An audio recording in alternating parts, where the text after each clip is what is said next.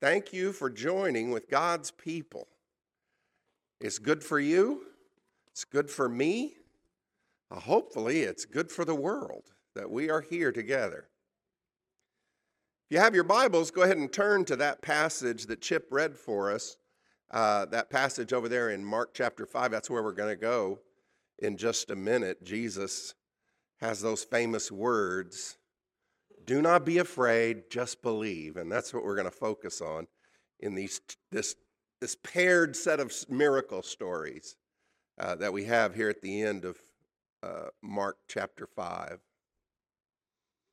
Do not be afraid. Do not be afraid. I don't know. What are you afraid of? What kinds of things are you afraid of? My doctor's office, the new doctor that I'm going to now, if I go in for just like a blood test, they will give me, within a few hours, a notice that says, "You have new test results back." And this is not a good thing, because they will just send me the raw data, just the numbers, and they don't interpret it for another 2 days. 2 days for me is a long time when I have access to the internet. I don't wait for a trained medical professional. Me and my years of medical experience, we get to work. WebMD and Wikipedia, man. I will try. And to this day, I still don't know which is the good cholesterol, LDL or HDL. I don't know. But I tell you what I do know. Every test result that you investigate, if you dig into the web far enough, it will tell you how this is going to kill you. It will explain to you how this could be going wrong in your life and give you new things to be afraid of. I don't know, what are you afraid of? What kinds of things scare you? We live in a world that is scary, and we live in a world which monetizes fear. I've preached about this before. Our media, our news media especially, and a lot of our social media now, makes money by getting you to pay attention for longer. And there are 3 or 4 main strategies that help you to pay attention to what the news media is putting out. Fear is one of the big ones. And so we have high levels of expertise at scaring us, being pumped into us every day. The more news we consume, the more we're going to get doses of things that are highly trained, skilled writers and creative people are shaping the news in ways that will terrify us. So what are you afraid of? What are you scared of? Well, I want to investigate that a little bit, and I want to use this story here, the second half of Mark chapter 5. So if you've got your Bibles, let's take a peek at what we've got here. Mark chapter 5, starting in verse 21. So Jesus has been on the far side of the lake, away from Capernaum, away from where he's done most of his ministry, and he dealt with that scary demoniac that was living in the tombs and couldn't be contained. And then he's come back, had this episode with the storm, and now he is back, and it looks like he's back in Capernaum. It doesn't say that, but it sure looks like that's where he's come back to. And by tradition, that's where this episode takes place. And as he comes back, a huge crowd comes out to meet him. And verse 22 says, "Then one of the synagogue leaders named Jairus came, and when he saw Jesus, he fell at his feet, and he pleaded earnestly with him, 'My little daughter is dying. Please come and put your hands on her so that she will be healed and live.'" Now, I want to pause just for a second and think about this for a minute. We don't know for sure that this is the Capernaum synagogue. We don't know for sure that Jairus is a leader of that synagogue. He's a leader of some synagogue. But the fact that a leader of a Jewish synagogue has come to this position is a big deal. To say, Jesus, come heal my daughter. It's a big deal. Earlier, all the way back to chapter 1, if you've got a real Bible, you can flip to it. Mark chapter 1, verse 21, they went to Capernaum, and when Sabbath came, Jesus went into the synagogue, and he began to teach. And the people were amazed at his teaching, because he taught them as one who has authority and not like the teachers of the law. This guy just gets up and says it. Just then, a man in the synagogue who was possessed by an impure spirit cried out. This is a long-standing problem. Everybody in the synagogue knows about it. They can't do anything about it. This guy is just a repetitive problem in that congregation. Man possessed by an impure spirit cried out, "What do you have to do with us, Jesus of Nazareth? Have you come to destroy us? I know who you are. You're the Holy One of God." So this guy causes a huge outroar, but in doing so, he confesses Jesus Christ, and the impure spirit shook the man violently and came out of him with a shriek. "Be quiet," Jesus said. "Come out of him."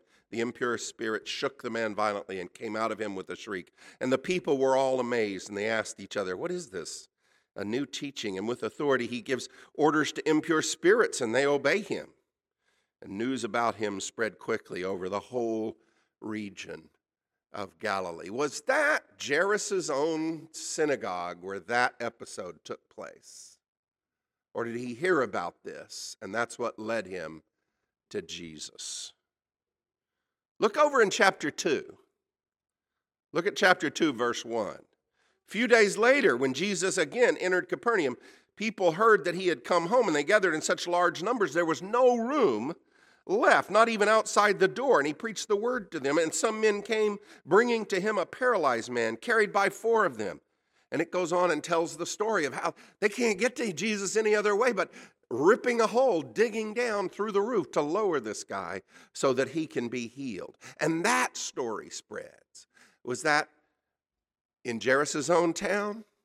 Or did he hear about it secondhand? What was his attitude towards Jesus? It says in the story that the teachers of the law were there and they were looking at Jesus when he says, "Your sins are forgiven." And they were saying, "Who can forgive sins? Only God's allowed to do that. You can only get that done up at the temple. Who can do this?" Was Jairus one of the ones saying that? Was he one of the ones in that room when that miracle took place? Mark has laid a foundation here. I don't know that this is all involving Jairus, but it may well have been. Look over in chapter 3. Look at verse 22. The teachers of the law who came down from Jerusalem said, "He's possessed by Beelzebul. The prince of demons is how he is driving out demons." And Jesus deals with that objection. These are the leaders that Jairus and the other leaders of the synagogue are answerable to, these leaders who come down from Jerusalem. What's going on in Jairus' mind as he sees the career of Jesus? He sees the miracles happen. He sees spirits leaving. He sees diseases cured. He also sees people responding to a message from Jesus Christ that is not the message being given by his order, by his people, the orthodox message that is always taught in the synagogues. What's going on in Jairus' mind? Well, we don't know. What we do know is this. When his daughter got sick, he came to Jesus. And I want you guys to think about that for a second. When his daughter got sick, he came to Jesus. He may have had enormous reasons to reject Jesus, theoretically and theologically. But when his daughter got sick, he came to Jesus.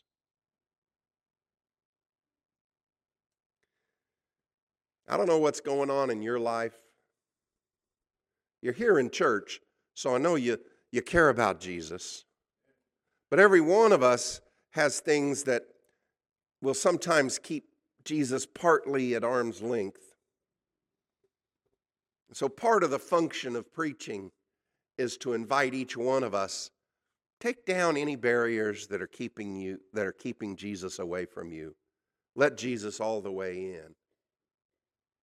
And you can have barriers that keep Jesus away, that are questions you have. You can have barriers that keep Jesus away because you don't feel all the way worthy to let Jesus all the way in. You can have barriers from your past and what you've been taught in the past. All kinds of things can keep Jesus out. I just like the fact that Jairus, what we know triggers him to come to Jesus is that his daughter is ill. Here's the idea I'd like to leave you with. When it comes to believing in Jesus, when it comes to belief, the how and the why matter less than the who. You know? I don't think you need to wait until everything is lined up just right in your head to turn to Jesus. I don't think you need to lose much sleep over that. Until you've straightened yourself out, or until you've resolved every question you have, or until all those issues can be clarified for you. I think it's not about your belief being the right kind of psychological belief even. It's about who you're going to believe in. It's about putting your trust in Jesus Christ. If you can get just a mustard seed worth of trust in Jesus Christ, then the results begin to follow. And that's what happens for Jairus. Jesus says, okay, I'm coming. I'll come to your place. And the rest of the story follows from that. Now, on the way to Jairus, Jesus' path is interrupted by this other great story. Here's someone else with a lot to be afraid of. Here's someone else with a lot to lose and a lot to gain by turning to Jesus. Look down in verse 25 if you have your Bibles. And a woman was there who'd been subject to bleeding for 12 years. She had suffered a great deal under the care of many doctors and had spent all she had, yet instead of getting better, she grew worse. When she heard about Jesus, she came up behind him in the crowd and touched his cloak because she thought, if I touch his clothes, I'll be healed. Immediately, her bleeding stopped and she felt in her body that she was freed from her suffering. At once, Jesus realized the power had gone out from him. He turned around to the crowd and asked, who touched my clothes? You see the people crowding around you, his disciple answers, and yet you can ask, who touched me? Jesus kept looking around to see who had done it, and then the woman, knowing what had happened to her, came and fell at his feet and, trembling with fear, told the whole truth. And he said to her, daughter, your faith has healed you. Go in peace and be freed from your suffering. It's a great story. It's always paired with this other story of going to heal this synagogue leader's daughter. This woman has a kind of illness that would make her a perpetually unclean woman in the law of Moses. She can never get pure because the issue of blood, the hemorrhaging that she's doing, will never allow her to get to a place to fulfill the purification rituals. Flow of blood has to stop, and then there has to be a period of cleansing before you can ever be pure again. She's been impure, unclean for years. Not welcome in the synagogue, not welcome in normal people's houses, not welcome in polite society. Of course she doesn't want this to come to light. Of course she wants to handle this in the quietest way possible. There's a huge crowd. I'll just sneak up. I'll just touch the hem of the garment. Of course that's the way she handles it. It doesn't matter very much how you come to Jesus. It matters that you come to Jesus. She comes to Jesus, and the results follow. Her life is changed. Her fears are gone, and her suffering is ended.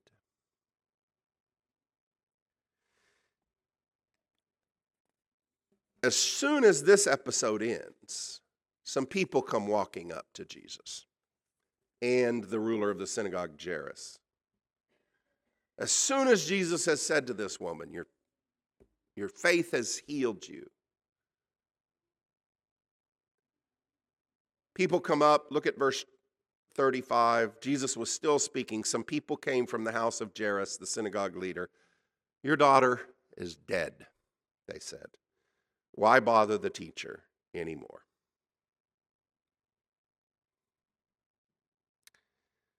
That's a moment of fear.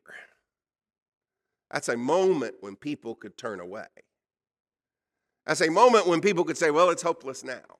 And that's exactly the message that these folks are giving. Jesus' answer is, don't be afraid. Overhearing what they said, verse 36, Jesus said, don't be afraid, just believe.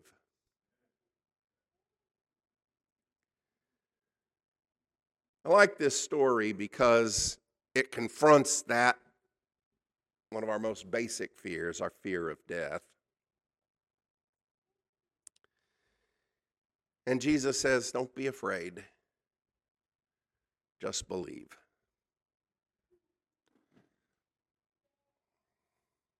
Fear is going to be with us in this world. And a lot of how your life is going to go is going to be determined by what you do with the fact that there are scary things in this world. Me, I know it's not healthy to go on WebMD and Wikipedia and look up those things that I look up. I can hardly help myself. But every time I do, I feed my fear. And guess what happens when you feed your fear? It gets bigger. I know it's not healthy. When I see a news story and it hooks my eye, it's what it almost feels like, just, oh, I got to read that. And I know I'm being manipulated.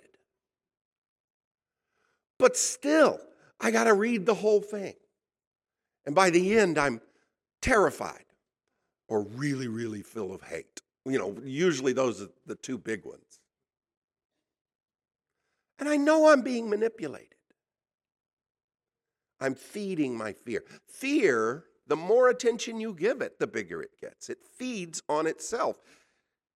Fear grows by feeding on itself. And it would have been easy for this to cycle. And Jesus just says, don't be afraid. Just believe.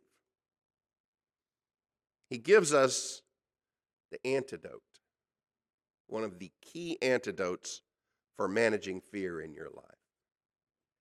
This last week, there were 2 remembrances that our nation did that were sparked in both cases, I think, by fear ultimately. This last Friday was the 60th anniversary of the Birmingham bombing of the 16th Street Baptist Church. 4 young girls killed, ages 11 to 14, by fear. Court case had come down just a few weeks earlier that required segregation to end. The schools were being integrated. outbursts of various kinds of hate. And that church bombing was one of those outbursts. Murderous. Earlier this week, on Monday, 3,000 people we remembered killed on 9/11, also driven by fear. Al-Qaeda is a fear-based network. Fear that Islam has lost its place in the world, that Islam has lost its ability to stand up to Western culture and Western values. And if we don't do something right now, all of that will fade into history. And fear reaches out for horrific violence. That was what sparked 9/11. That was what sparked the 16th Street Baptist Church bombing. Fear. How your life goes is really going to depend on what you do with fear. There are things in the world that are scary. What are you going to do with it? And Jesus says, do not be afraid, only believe. Now, he puts muscle behind that with the story that unfolds. He didn't let anyone follow him, verse 37 says, except Peter, James, and John, the brother of James. When they came to the home of the synagogue leader, Jesus saw a commotion. The people were wailing and crying loudly. He went in and he said to them, "Why all this commotion and wailing? The child's not dead but asleep." They all laughed at him. After he put them all out, he took the child's father and mother and the disciples who were with him and went in where the child was, and he took her by the hand, and he said to her, "Talitha cum," which means, "Little girl, I say to you, get up." And immediately the girl stood up, began to walk around. She was 12 years old. At this, they were completely astonished. Instead of death, life. Do not be afraid, just believe. Living belief in Jesus makes fear fade away. You live in a world that has fearful things in it.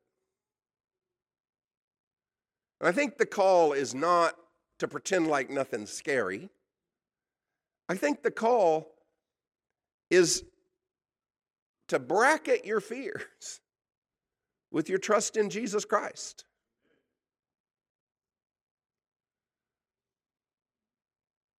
The things that scare us